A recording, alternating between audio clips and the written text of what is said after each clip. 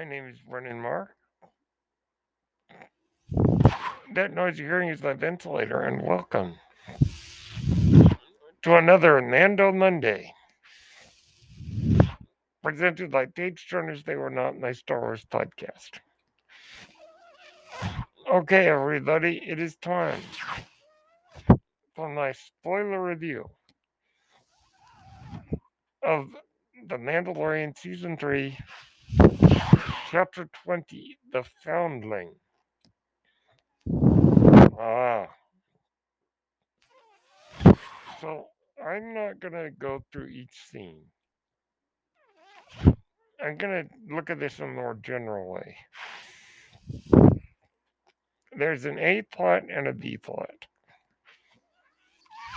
The A plot is that Ragnar Vizsla, the son of Paz Vizsla, is taken by some kind of pterodactyl thing back to its lair. And Bo-Katan organizes a party to go search for him or rescue him. While they are doing that, Grogu spends some time with the armorer, learning about the Mandalorians. We also get to see more of Grogu's past. Okay, let's talk about the A plot. So the episode begins as in training. Grogu faces Ragnar in a duel. They use these like paintball darts on their wrists. And Grogu, being too young to speak the creed, is allowed to compete, even without a helmet.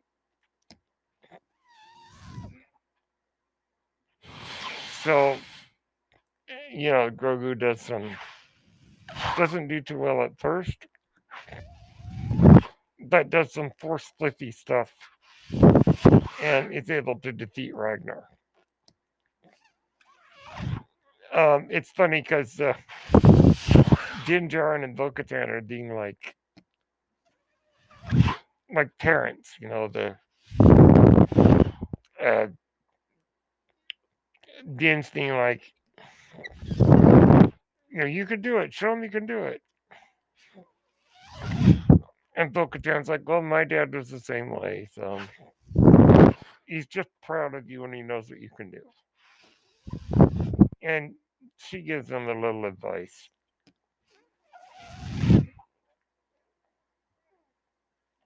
So it's really funny to see this mom and dad energy. Now, really quick, some people have wondered, is there going to be a romance between Din and Bo? I don't think so. Anything's possible. I would not be angry if that's what they did. I don't think that I wouldn't do it if it were me. One of the reasons being, Bo is like 20 years older than Din. Yeah, she may not look it, but that's her age. Must have good skincare regimen. But yeah, I mean, that would be kind of weird because we talk a lot about how in movies and TV, the age gap between a male and female star, the guy is sometimes older, 15, 20, 25 years. And that's kind of awkward and we don't like it. Doing it the other way around, I still think would be, I don't know. I if they do it, fine. I would prefer if they didn't, just because the age cap just feels kind of weird if they were to do that. But even if they're not romantically involved, they are acting very much like mom and dad of Grogu. We've gotten to see in the last couple episodes a great connection between Bo and Grogu, which is really nice. So anyhow, as I said, when this bit of the story's over, Ragnar is taken by this thing called a raptor, I guess. That's what they call it. Rather generic term. And so, because some of our characters, including Taz Vizsla and Din Djarin, try to go after Ragnar,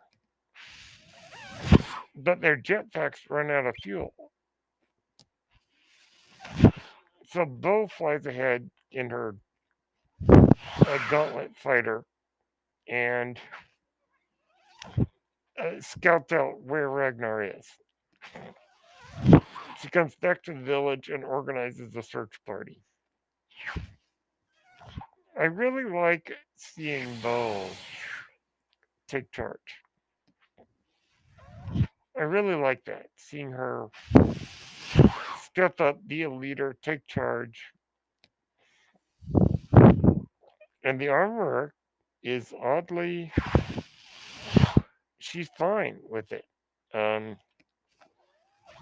Even though in the book of Boba Fett, the armorer had some strong words against Bo-Katan. Yeah, she believed that Bo-Katan had tried to rule the planet of Mandalore without the right to it. It's just odd to see that when Bo shows up at the covert, the armorer is totally cool with her. What's going on there, I wonder? We'll see. So anyhow, Bo gets Din, Paz, and the other members of the Shriek Hawk training team, and they fly off toward this stone, I don't know, obelisk almost. It's like a mountain, but it's weird.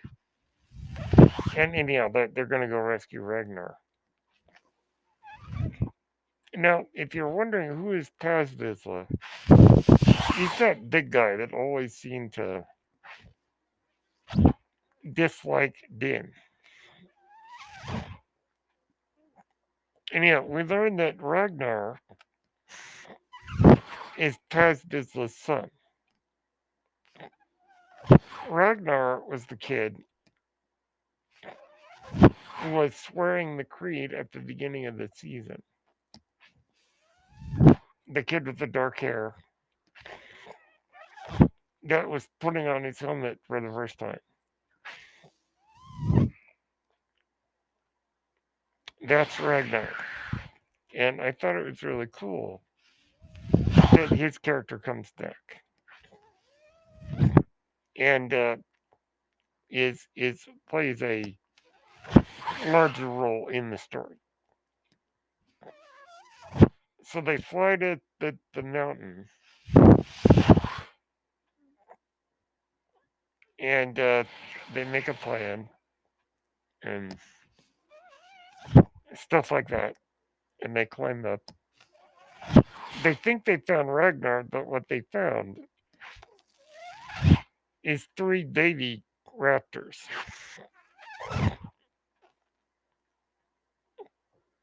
Yeah, and then of course Mama Raptor shows up and is going to feed Ragnar to her babies. Anyhow, the Raptor gets in a fight with the Mandalorians. It's a really cool jetpack action scenes. Um,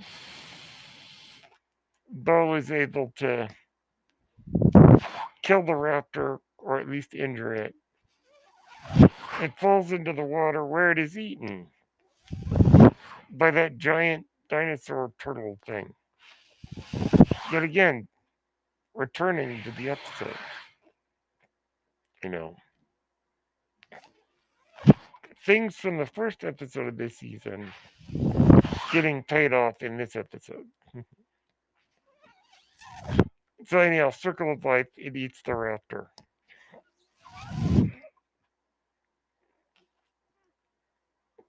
You know, and they get Ragnar, he's fine. So they return to the covert, and they're all like, this is the way. Even Bo Katan says this is the way, which is interesting. And they also bring the raptor chicks, which they carried with them in their spaceship. Because the mom died, they couldn't just leave them. And I don't know if they're going to learn to fly them or what it is. I don't know. But regardless, the part of the Mandalorian creed is to take care of foundlings, orphans, and adoptees. The raptor chicks count, I guess. Even though they're not sentient, I guess the creed is like, you can't just leave them to die. Because they would die with their mother not being there anymore. So it's an interesting choice. We'll see what they do with it. And then there's this conversation between the armorer and Bo-Katan. The armorer is fixing Bo's armor, and Bo looks on the wall and sees the mythosaur skull. And she's like, I saw one. And the armorer's like, well, it's a vision. And Bo's like, no, I did see one. All the armorer says is this is the way. So what's going on here? I imagine it is a bit incredulous to say, I saw a mythosaur. And I wonder, the armorer is a mysterious being. We don't know what she's up to. Now, we think of her as a cult leader a little bit. But is that true? I know that a lot of fans have been talking about religious trauma and the idea of the Children of the Watch being a cult led by a psychopath cult leader. But I think that I find myself in the position of Bo-Katan, of starting to gain not trust in the armorer, but not being so opposed to her. One of the things I said, I think a couple of episodes ago on this podcast, is we don't know the whole story yet. It's easy to look at the armorer as a cult leader, as someone abusing her power, someone trying to stay in charge through coercion and other cult leader methods. But we don't know the full story. Maybe she's not as bad as we think she is. Now, the helmet thing, that's interesting. What did the ancient Mandalorians do? That's what I want to know. Is the wearing the helmet a invention created years later? Or was that actually what the original Mandos did? Um, we obviously see that with most Mandalorians, taking off their helmet is normal. So I don't know what went on. We know that the Children of the Watch started on Concordia. Concordia is the moon of Mandalore. Din Djarin was rescued as a child by a group called Death Watch. Bo-Katan used to be part of Death Watch. It looks like the Children of the Watch is an offshoot of Death Watch. But Death Watch, they took off their helmets. The Children of the Watch do not. So where did this all come from? That's what I want to know. So the point is, what does the armorer think when Bo says, "I saw a mythosaur"? Is it just a "that's cute, kid" kind of reaction, or is it a sense of she believes Bo-Katan? I don't know. Hard to say. So we don't really know. So this a plot. It's pretty straightforward. The Nandos go and rescue Ragnar. But as far as character development, we had seen Paz Vizsla as kind of a bully throughout the entire series. Not nice to Din and all that. I think when they go on this mission to rescue Paz, Paz and Din gain an understanding. They are both dads. They both would do anything to save their kid.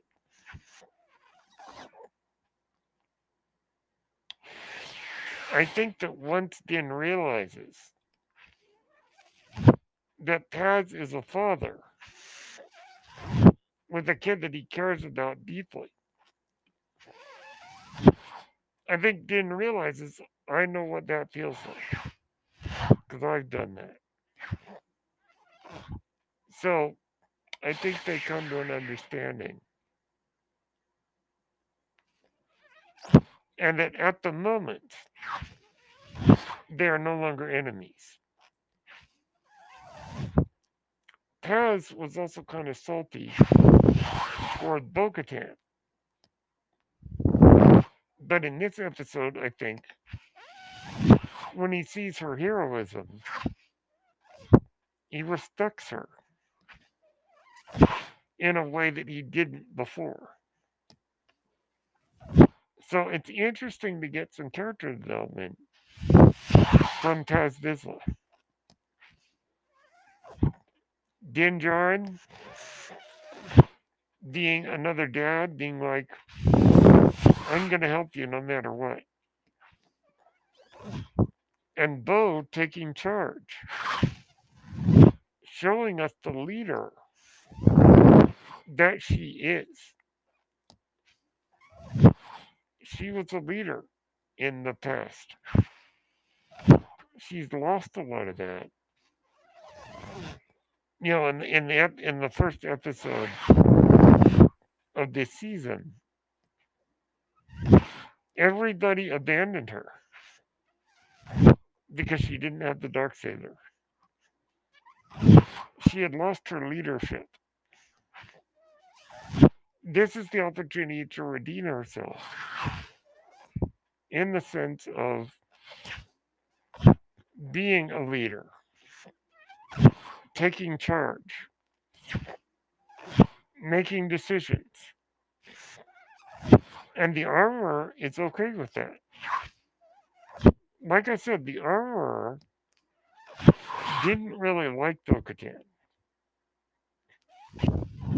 in the Book of Boba Fett because she blamed Bo for the destruction of Mandalore. Well, but when Bo shows up at the covert, the armor, the armor is okay with her.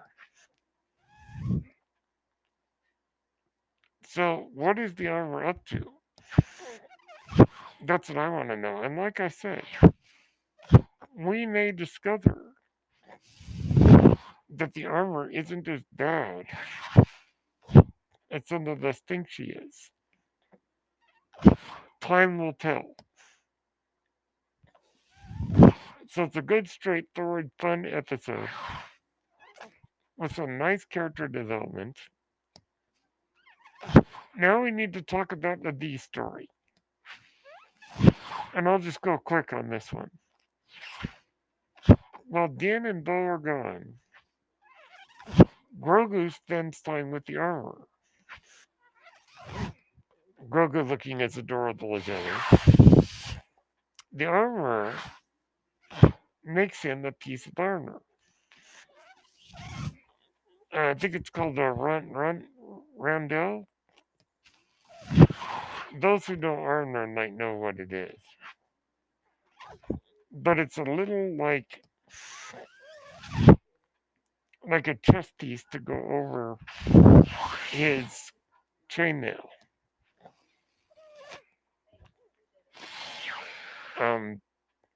But as she's making it, and the forge is banging, Grogu has a flashback. He's very disturbed by what he's seeing. We go back to Order 66 at the Jedi Temple. Grogu is being defended by some Jedi. Now, in the Book of Boba Fett, we saw the first hint, or the first images of Grogu in the Jedi Temple as a youngling during Order 66. He was being faced down by clone troops.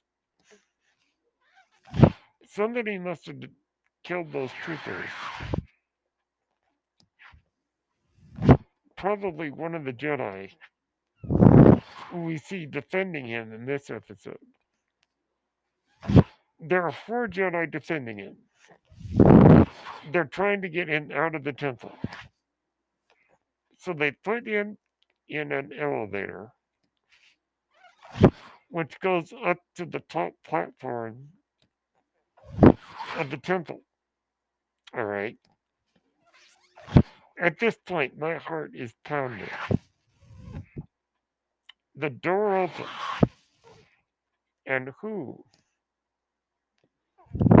is standing there? Jedi Master Kelleran Beck, the Sabered Hand. Who is this, you might ask? Well, a couple of years ago, on the Star Wars Kids YouTube channel,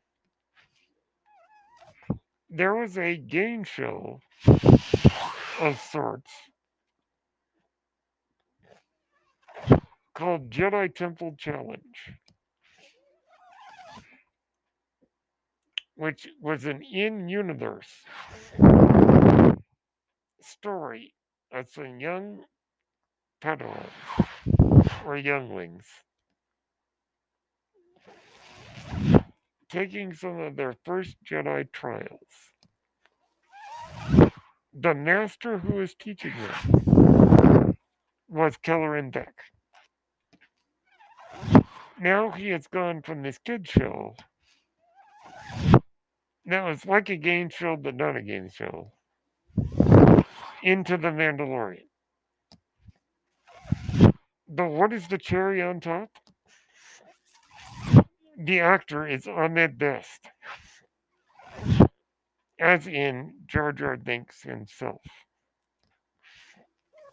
Yes, Kelleran Beck, the Sabered Hand, is who got Grogu out of the Jedi Temple. So they get on a speeder after Kelleran takes care of some clone troopers, and they get on a speeder bike and they speed off. And they're being chased by Imperial gunships. Or I guess the Empire hadn't been founded yet. So Republic gunships.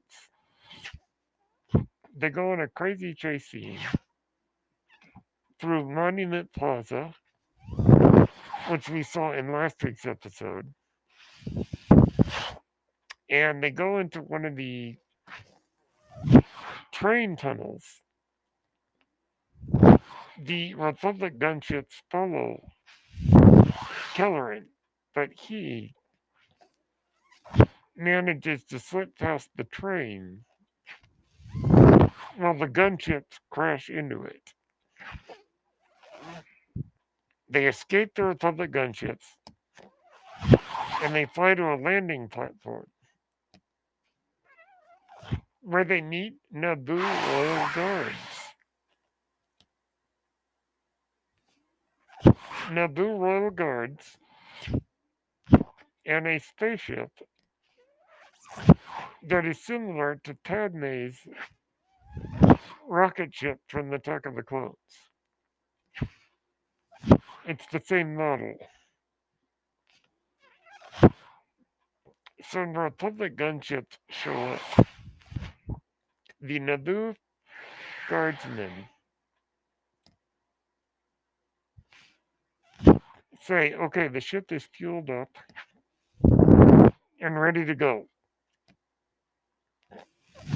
And they stay and sacrifice their lives so that Kelleran and Grogu can get away. They are chased by V-Wing starfighters, but they escape into hyperspace. With Kelleran telling Grogu, I've got friends who can help us. And that's the end of that story. Now, a couple of things really quick. Somebody who is connected to Naboo had that spaceship ready to go. The question, I suppose, is who arranged it? As far as I recall, in episode 3 of Revenge of the Sith, Padme was not aware of the Order 66 massacre. Now, there may be a moment that we did not get to see of her learning about it and arranging rescue ships. Now, another question I have is, where were they going? where was Kelleran taking Grogu? Yet again, that's something I want to know. And I guess the last big thing is, were the Jedi Knights defending Grogu in particular, or were they defending a lot of kids and trying to get them out of the temple? Or was there something particular about Grogu that they wanted to defend? Uh, I have a sort of a theory that I'll just go to right now. Is Grogu a clone of Yoda? It's kind of the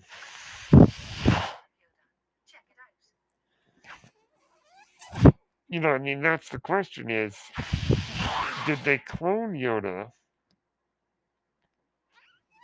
Did somebody clone Yoda?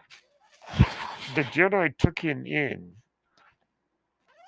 but the reason why they need to defend him with so much effort is because his blood contains an extremely high midichlorian count, which is something that Dr. Pershing and Moff Gideon wanted to exploit. That's a good question. Now, like I said, I don't think he's a clone of Yoda, but I think it would be interesting if he was, because it could explain some things. It could also be part of Palpatine's plan. But yet again, I don't think it's likely. But, who knows where the story's going. So I guess to sum it all up, there's still a lot of questions that I'd like the answer to. But I trust Lucasfilm to take their time to tell the story. Now, in my mind, in this season, in all 3 seasons of Mandalorian, the Bad Batch, Clone Wars, the novels, and the Rise of Skywalker are all pointing to the same thing. It's the story of the resurrection of Palpatine. Now, I know that there were some fans who are still very upset about the return of Palpatine. These series that I mentioned, and the books and the comics, are filling in the gaps. The same way that the Clone Wars filled in the gaps of the prequels. The sequels now are having their gaps filled in by this new information.